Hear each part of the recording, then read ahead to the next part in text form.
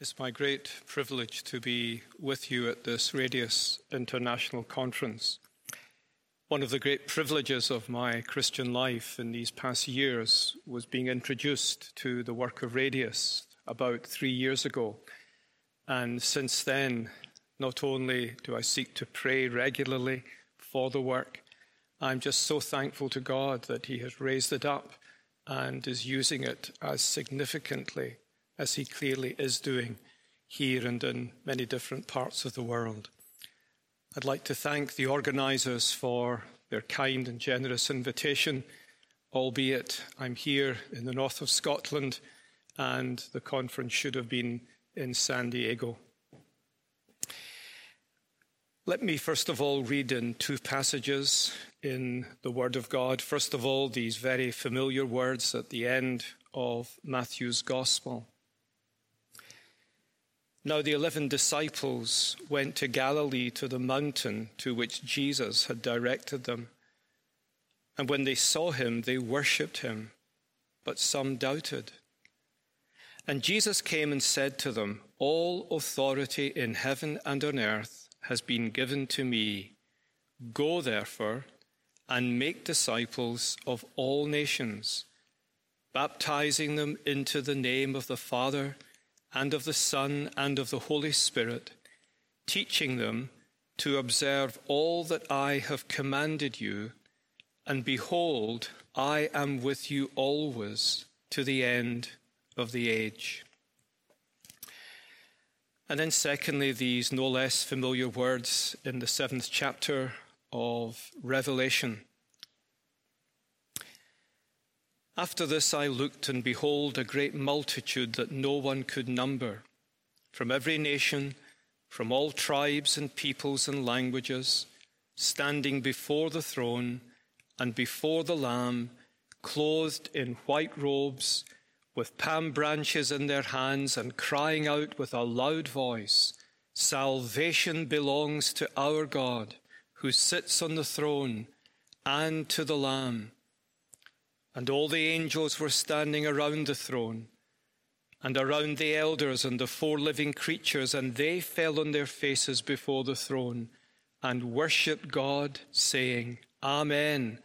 Blessing and glory and wisdom and thanksgiving and honor and power be to our God forever and ever. Amen." I've been asked in this address to speak to the subject, keeping focused, keeping the Great Commission central to the life of the church. When I was first given this address title, I was a little intrigued. My immediate thought was, why on earth would we need to keep the church focused on the Great Commission? Didn't our Lord Jesus Christ issue a command for the church to go? Didn't the one who is King of all kings and Lord of all lords, the regnant God-man Jesus Christ, unequivocally, without qualification, command his church to go and make disciples of all the peoples? He wasn't issuing to us a suggestion to consider. He was issuing a command for us to obey. And so my initial thought was, why on earth would we need to keep such a command central in the life of the church? Surely it is at the heart of the church's life. But then I realized how wise the organisers of the conference were in giving this title, because the command is unequivocal, it is clear, it's unambiguous, but the reality is that the church so often drifts from the commands of God. The reality is the church often finds itself politely ignoring the commands of God. And so in this address, I want, first of all, to reflect with you on the hindrances that dissipate and divert the focus of the church from keeping the Great Commission central to its life. And then secondly, and maybe a little more briefly, to highlight how we can guard our hearts and our minds and our congregations from these dissipating, diverting influences, and so keep ourselves and our congregations focused on the Great Commission. What I've tried to do simply is to look at my own heart, because I see that in my own heart and life, hindrances, dissipations abound. And I would guess that most of you are much like me, so perhaps as I share the hindrances that touch my life, you may find that they are the very same influences that touch your life. Let me highlight perhaps 7 hindrances that dissipates and diverts the church from keeping the Great Commission central in its life. First of all, and perhaps this may seem a little surprising, first of all, thinking we understand the Great Commission when we don't. I'd like to make 2 points here. First of all, as we can see from our text in Matthew 28, the Great Commission is a command for the church to go. But to go and do what? Well, to go and make disciples of all the nations, baptizing them into the name of the Father, the Son, and the Holy Spirit. It's a commission to go to all the language groups, the people groups of this world. It's often said that the command is not to go and simply make converts. Well, actually, I think that's exactly what the command is. It's a command to go into all the nations, the people groups, the language groups, the ethnicities of this world, and to make converts. But in saying that, you need to understand what the New Testament means by a convert. A convert isn't simply someone who confesses Jesus Christ as Lord and Savior. A convert in the New Testament is a discipled believer who has been baptized into the one name of the Father, the Son, and the Holy Spirit. And having been baptized into that one name, they are baptized into the community of faith that is united to that one name. You see, in the New Testament, there is no such thing as an unbaptized Christian who is not vitally joined with other believers to a local body of Jesus Christ, sharing in its worship and enjoying its pastoral care. That's what a convert is. We think too lightly and loosely about converts. If we read the New Testament carefully, we realize very quickly that credibility in conversion is seen in someone being baptized into the one name of the triune God. And in that baptism, coming into ecclesial fellowship with all who have been baptized into that one name. We are baptized, 1 Corinthians 12:12, by one Spirit into one body. Atomized Christianity is absolutely foreign to the New Testament. Indeed, atomized believers is foreign to the whole Bible itself. And so what we have here in Matthew 28 is a command for the church to go and to make disciples of all the people groups in this world. Baptism belongs to the church's mission.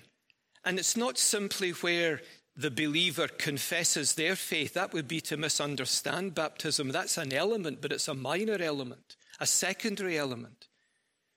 In baptism, God places his name upon us, identifies himself with us, and embraces us in the communion of the saints. It's a command. It's not something that's negotiable. Nowhere in the Bible do we read of God's people being creative, as we'll see in a few moments with God's commands. His commands are there not for us to equivocate, not for us to be creative with. They are there for us to obey. The obedience may be daunting. Can you imagine these 11 disciples looking at one another, wondering what on earth Jesus could possibly be meaning? That they were to go to the ends of the earth to make disciples, baptizing them into the one name of the Father, the Son, and the Holy Spirit. But of course the Lord says, "And behold, I am with you always to the end of the age." So we first of all need to understand exactly what it is the church is being commanded to do. But secondly, in that regard, it seems to me that increasingly in these past years, there has been a confusion of understanding regarding this Great Commission. Perhaps you've heard people say something like this: well, actually, Jesus doesn't say go and make disciples. Actually, the verb is a participle. And what Jesus means, so we hear, is that as you are going, as you go about your daily life, as a husband, a wife, a son, a daughter, as you go about your work, your daily work, you are to bear witness to Christ and make disciples. It's a participle, as you are going. Well, that's completely wrong. A little knowledge, we are told, is a dangerous thing. It is a participle. But here's a bit of grammar. It's an aorist participle. If Matthew had wanted to say, as you are going, he would have used a present participle and not an aorist participle. Actually, in every instance in Matthew's gospel, I think there are 9 in all, every time there is an aorist participle, it is followed by an aorist imperative. And what that simply means here, and you can read this yourself, take your time, leisure later in the day. What that means is that where you have an aorist participle preceding an aorist imperative, the participle takes on the form of an imperative. The command to go is a necessary prerequisite for fulfilling the main injunction in the sentence, make disciples. That's the imperative. And the form of the grammar is saying, go, not as you are going, but go and make disciples. He is speaking about the church deliberately giving itself to going to the unreached people groups of the world. The Lord Jesus Christ is summoning by commandment his church deliberately to decide to go, and in a unique way to go to the ends of the earth, to the unreached corners of this world with the gospel of his grace. So I think the first hindrance that dissipates and diverts the church from the Great Commission is a failure to really understand what the Great Commission actually is. There is a second hindrance, I think, And we've seen this in recent decades. Preaching a truncated gospel. Preaching a truncated gospel. One of the great notes that was sounded at the 16th century Reformation was that the gospel gave to us a whole Christ. Not simply Jesus Christ as a savior, but Jesus Christ as a sanctifier. He is a whole Christ. When someone receives Jesus Christ, they don't receive him in parcels. They receive him in totus Christus.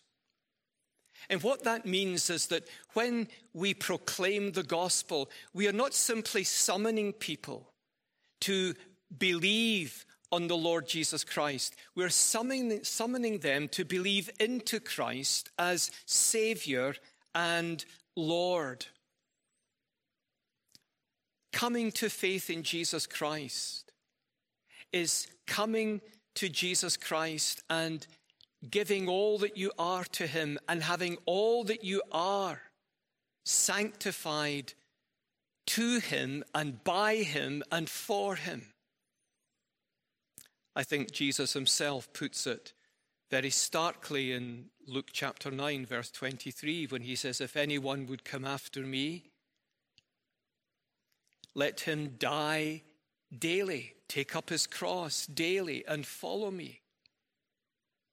Jesus was saying to would-be disciples, to inquirers, if you're going to give yourself to me and to my service, you will need to understand that you are giving yourself unto death. Jesus wasn't simply saying that there will be inconveniences to bear. We talk about, everyone's got his cross to bear. That's not what Jesus was saying. He was saying, if you want to be a Christian, are you ready to die? Are you ready to take up your cross, that instrument of execution, and die? You see, sacrificial service is not for a spiritual elite. It's the basic condition of authentic Christian discipleship. Remember how at the end of Galatians, Paul could say, let no man trouble me, I bear in my body the marks of Jesus Christ. And of course, he's not speaking about physical stigmata. He's speaking about the costs that he had to bear, which perhaps were evidenced in some way in his body. But he was speaking about those deep, deep spiritual costs that authentic Christian discipleship encounters and embraces. I remember reading something a few months back from Brad, I think it was, who said, we speak from our scars. And when I read that, I was reminded of the first time that I recollect actually hearing or reading anything from Amy Carmichael. It was her poem, Hast Thou No Scar? Perhaps you know it. Hast thou no scar on hand or wound or side? I hear thee sung as mighty in the land. I hear them hail thy bright ascendant star. Hast thou no scar, no wound, no scar?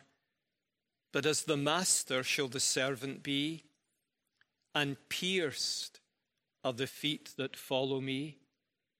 But thine are whole. Can he have followed far who has no wound, no scar? I wonder what you might say if someone came up to you at the end of today and said, I know you're a Christian. What do I need to know to be a Christian, a follower of Jesus Christ? I wonder if it would ever cross your mind to say to them, you need to be ready to die. But that's what Jesus is saying. If anyone would come after me, He must deny himself, take up his cross and follow me. That's authentic Christianity. That's what the reformers called the duplex gratia, the double grace. We receive Christ not only as Savior, but as sanctifier. Our lives are devoted wholly to him. They are presented to him as living sacrifices. This is not what the spiritual elite arrive at. This is where authentic Christianity begins. And I think one of the hindrances in keeping the Great Commission central to the life of the church is that we have departed at times very far from the duplex gratia of the gospel. But a third reason, a third hindrance for keeping the Great Commission central to the life of the church is the potential soul-chilling influence of material comfort. You remember in our Lord Jesus' parable of the sower and the soils, he speaks of one sown among thorns. They are those who hear the word, but the cares of the world, the deceitfulness of riches, and the desires for other things enter in, choke the word, and it proves unfruitful. It's not easy to be blessed with material abundance and not grip it tightly. Money is a great servant, but it's a bad master. Remember how Jesus brought that out somewhat enigmatically, but dramatically in his parable of the dishonest manager in Luke chapter 16. We don't have time to read the whole passage, but you'll know the passage well. And Jesus speaks of the shrewdness, the far-sightedness of the dishonest manager. He's not commending dishonesty, but he's using this figure, this parable, to highlight the far-sightedness, the shrewdness of the dishonest manager. And then at the climax, Jesus says, the sons of this world are more shrewd or far-sighted in dealing with their own generation than the sons of light. And I tell you, said Jesus, listen to this, make friends for yourselves by means of unrighteous mammon, so that when it fails, they may receive you into the eternal dwellings. This is a very striking parable of our Lord. Make friends of unrighteous mammon, unrighteous wealth, so that when it fails, they may receive you into the eternal dwellings. It's not straightforward, I think, to precisely know what Jesus is saying. But I've little doubt that at heart he's saying this to his disciples. Be far-sighted, see beyond the now. Consider the eternity that lies before you. How are you going to use your resources here and now? Are you going to expend them on yourselves? Or are you going to use them so that you will be welcomed into the eternal dwellings? I think our Lord is saying, we live in a fallen world. Everything we touch is tainted. But God is able to use whatever we have for his glory. Therefore, use what God has given you, so that when it all ends and you leave this life, there will be people receiving you, welcoming you, cheering you into glory because you used your resources to bring them the gospel. How will that look like in practice?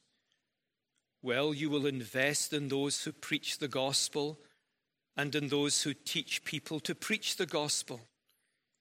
You will invest in missionaries and those who send missionaries.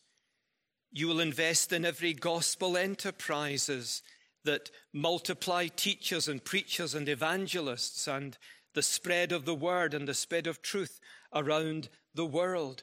You will be if I can paraphrase our Lord here, you will be purchasing friends for eternity. Wouldn't it be an unimaginably great thing to enter eternity and to find a line of people waiting to welcome you? You've never met them, you've never heard of them. You wonder why on earth they're there to greet you. And they'll say, well, you gave this and you did that, and through this and through that, the Lord brought the gospel of the grace of his Son to me. And I find myself here because you did not simply accumulate your possessions meaninglessly. You expended them, you used them. My brothers, life is short, and none of us knows how short. So don't waste it. A fourth hindrance to the church keeping the Great Commission central is the loss of the supernatural in the church. Benjamin Warfield, the great Princeton theologian, once wrote, Christianity is unembarrassed supernaturalism. And this is what Matthew 28 is saying to us. How were these 11 rehabilitated failures to impact the world?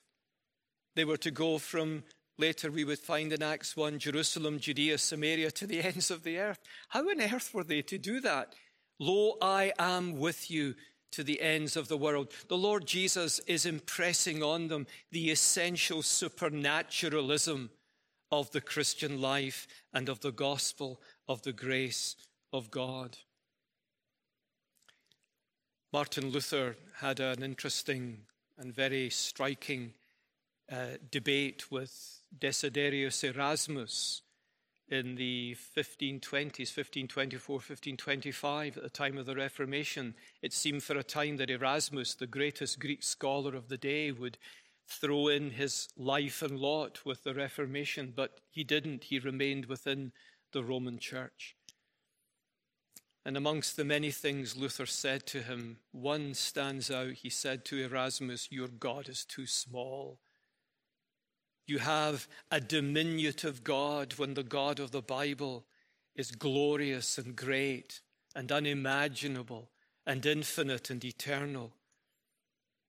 But in the church, there is a loss of the supernatural. We expect little.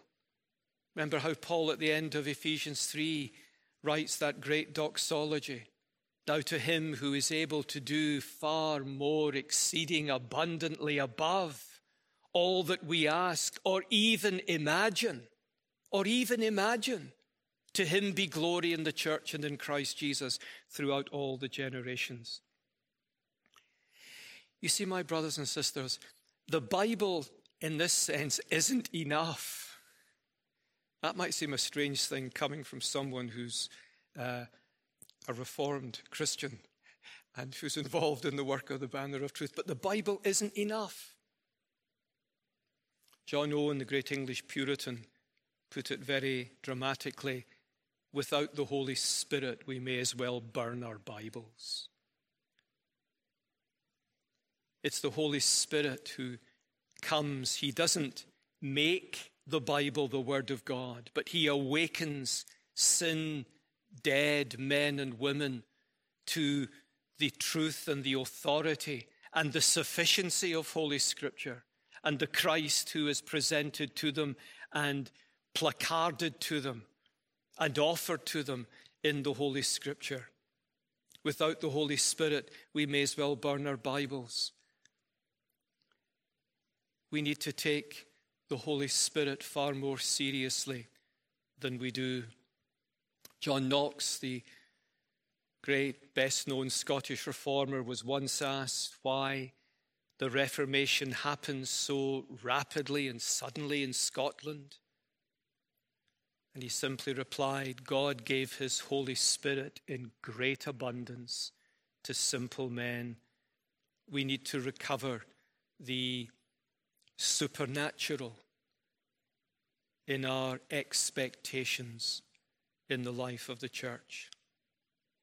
As we hurry on, number 5, a fifth hindrance, the subtle influence of liberal theology in our churches.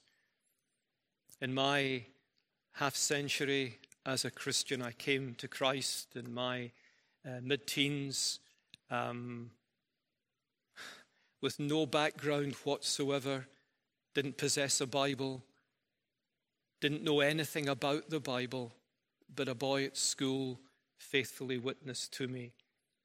But in the half-century or so from then till now, it's been very remarkable to see the infecting of evangelical Christianity with such unbiblical, ungodly doctrines as universalism and annihilationism. And that seeps its way into the life of the church.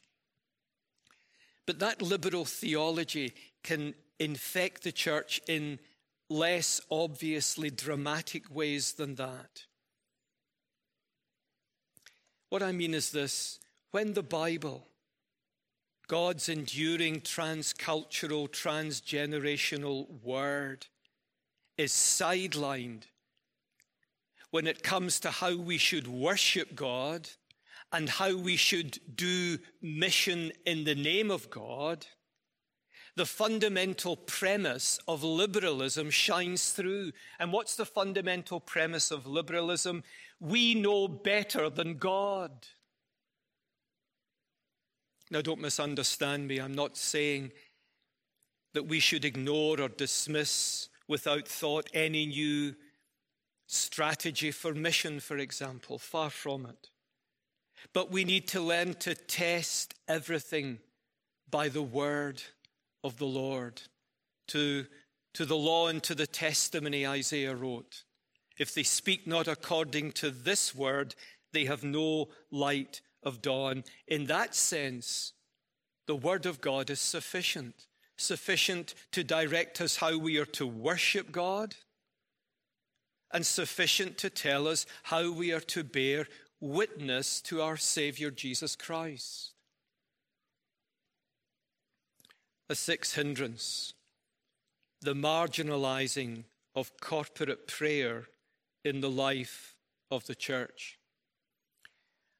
I was a young divinity student when I first heard these words from a little pamphlet written by E.M. Bounds, an American Presbyterian minister who served, I think, in the latter days of the Civil War or the War of Northern Aggression, depending on where you're from. Listen to these words of E.M. Bounds. What the church needs today is not more machinery or better, not new organizations or more and novel methods, but men whom the Holy Ghost can use, men of prayer, men mighty in prayer. The Holy Ghost does not flow through methods, but through men. He does not come on machinery, but on men. He does not anoint plans, but men of prayer. I find it remarkable that churches rarely today, evangelical, conservative churches rarely today, set aside time corporately to unitedly cry to God and to bring to Him our concerns, our cares, our hopes, our fears, and to pray His promises before Him corporately as a church. Some years ago, I can't remember, maybe 20, I was asked to candidate for a large Presbyterian church in the USA. They sent me this massive folder, 28 pages or so, full of the activities of the church. And this church had everything. It's a conservative church. It had every conceivable activity. It even had an evangelistic Valentine's dinner. But it didn't have a corporate gathering for prayer. And then a final hindrance. Ignoring our unseen but powerful enemy, the devil. When Paul comes to the end of his great exposition of the gospel in his letter to the Ephesians, he says, finally. And you could imagine these Ephesians hearing this for the first time, wondering, well, what's the apostle's last words to us? Your warfare is not with flesh and blood, he says, but with principalities and powers, with your unseen enemy, the devil. Therefore, take up the whole armor of God. From the very outset of his public ministry, the Lord Jesus Christ was confronted with the devil.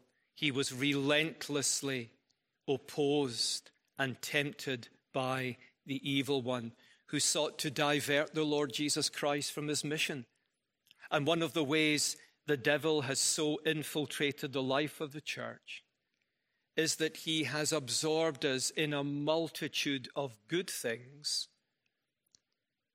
and we have left off the great things. We have a powerful enemy. Our warfare is not with flesh and blood.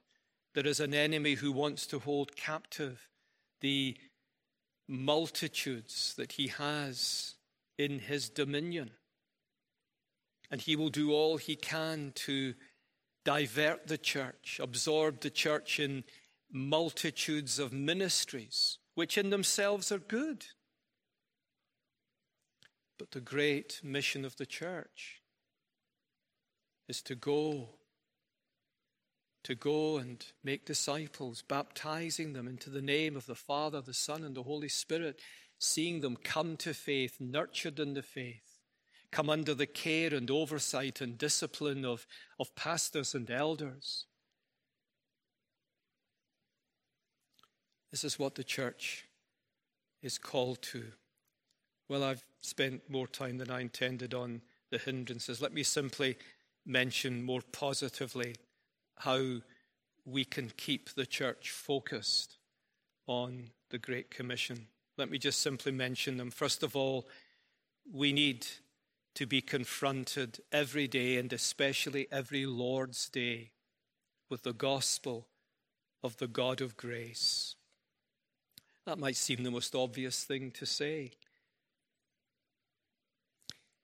But one of the things that I find to be so tragically and increasingly true of the church in these times is that it would seem, most evangelical Christians think that an hour set apart on a Sunday for the worship of God is really all that's needed. The rest of the day, the rest of the week, they can do as they please. Nothing is more vital to the health of the church than honoring the Sabbath day and keeping it holy, setting it apart.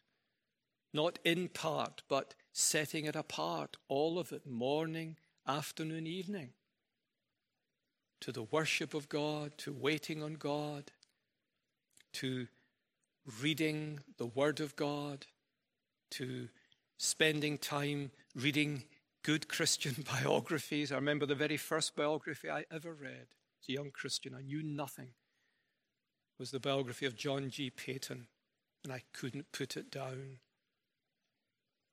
We need to recover the significance of the Lord's Day for the church. We need, secondly, to boldly reaffirm the uniqueness of our Lord Jesus Christ, his person and his salvation, because there is no other name under heaven given among men by which we must be saved. And brothers and sisters, this is not a Western Anglo-Saxon idiosyncrasy. It is God's transcultural, transgenerational truth. And this may well be the great battleground.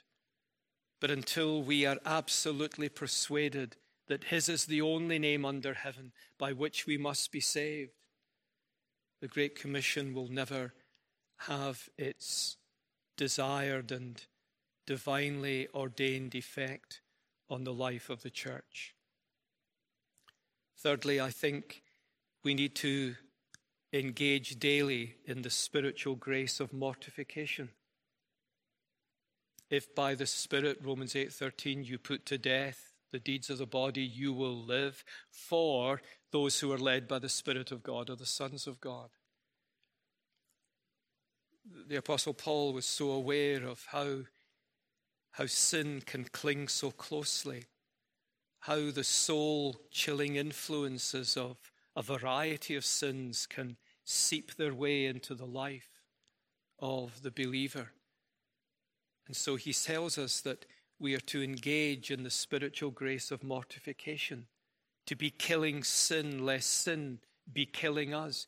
And the Lord Jesus speaks about that in the Sermon on the Mount, doesn't he? About if your eye offends, you pluck it out. If your hand offends, you cut it off. Be radical. And Paul is saying, if you want to live, and I think he's saying more than if you want to live a fulfilled life, I think he's saying if you want to live eternally, then you need to take sin seriously. You need to engage in the grace, the spiritual grace of mortification. Would that we had time to expand on that, but if you want to think more about it, read John Owen's great work on mortification, volume 6 in his writings. Fourthly, almost there, we need to see men and women as God sees them. I can never get over how cold my heart is towards the lost. I'm not sure there's a day I don't lament and ask the Lord to forgive my coldness of heart. Remember our Lord Jesus, end of Matthew 9, when he saw the multitudes, he was filled with compassion. And the very word splagnitsomai, his whole inward being was convulsed with pity. He was moved to action. If the lostness of men and women without Christ is only confessed but not felt, mission will always be acknowledged but never embraced. We need to see men and women as God sees them. We need to see that outside of Christ, people are heading for a lost, a ruined, a damned eternity. We need to feel the weight of that. Our time's really gone. I remember as a young Christian reading the life of William Chalmers Burns. If you don't know that name, let me encourage you to find out about him. He's one of my two great heroes. He went to China, and God used him remarkably. But when he was still a divinity student in Scotland, he was walking through the thronged streets of Glasgow in the 1830s. And his mother saw him approaching her. But then he disappeared up an alleyway. And his mother found him breaking his heart. He was pouring out his heart to God. And his mother said, "William, what ails you?" And he said, "Oh, mother, when I saw the multitudes posting hither and thither, most heading for a lost eternity, I had to turn aside and cry unto the Lord that in wrath he would remember mercy." One last word. If any one thing will keep the Great Commission central to the life of the church, it will be when the church is captivated by the cross of Jesus Christ. God had one Son, and that one Son expended his life in missionary service to the Father. And all Christian mission is sharing in the mission of the prototypical missionary, Jesus Christ. And why did Jesus Christ give himself to the death of a cross? Well, you say, "Well, Ian, that's a no-brainer. It was to save us from a lost eternity." No, it wasn't. No, it wasn't. That may have been the proximate purpose, but not the ultimate purpose. He gave himself to the death of a cross that God might have worshippers, that God might have people redeemed who will live to the praise of his glory. Well, much more, no doubt, could be said. But may the Lord bless to us his word and give us a greater heart for his glory, which will be translated in a greater desire to go to the ends of the earth, to the unreached people groups of this world, to tell them of a God who so loved the world that he gave his only begotten Son. Amen.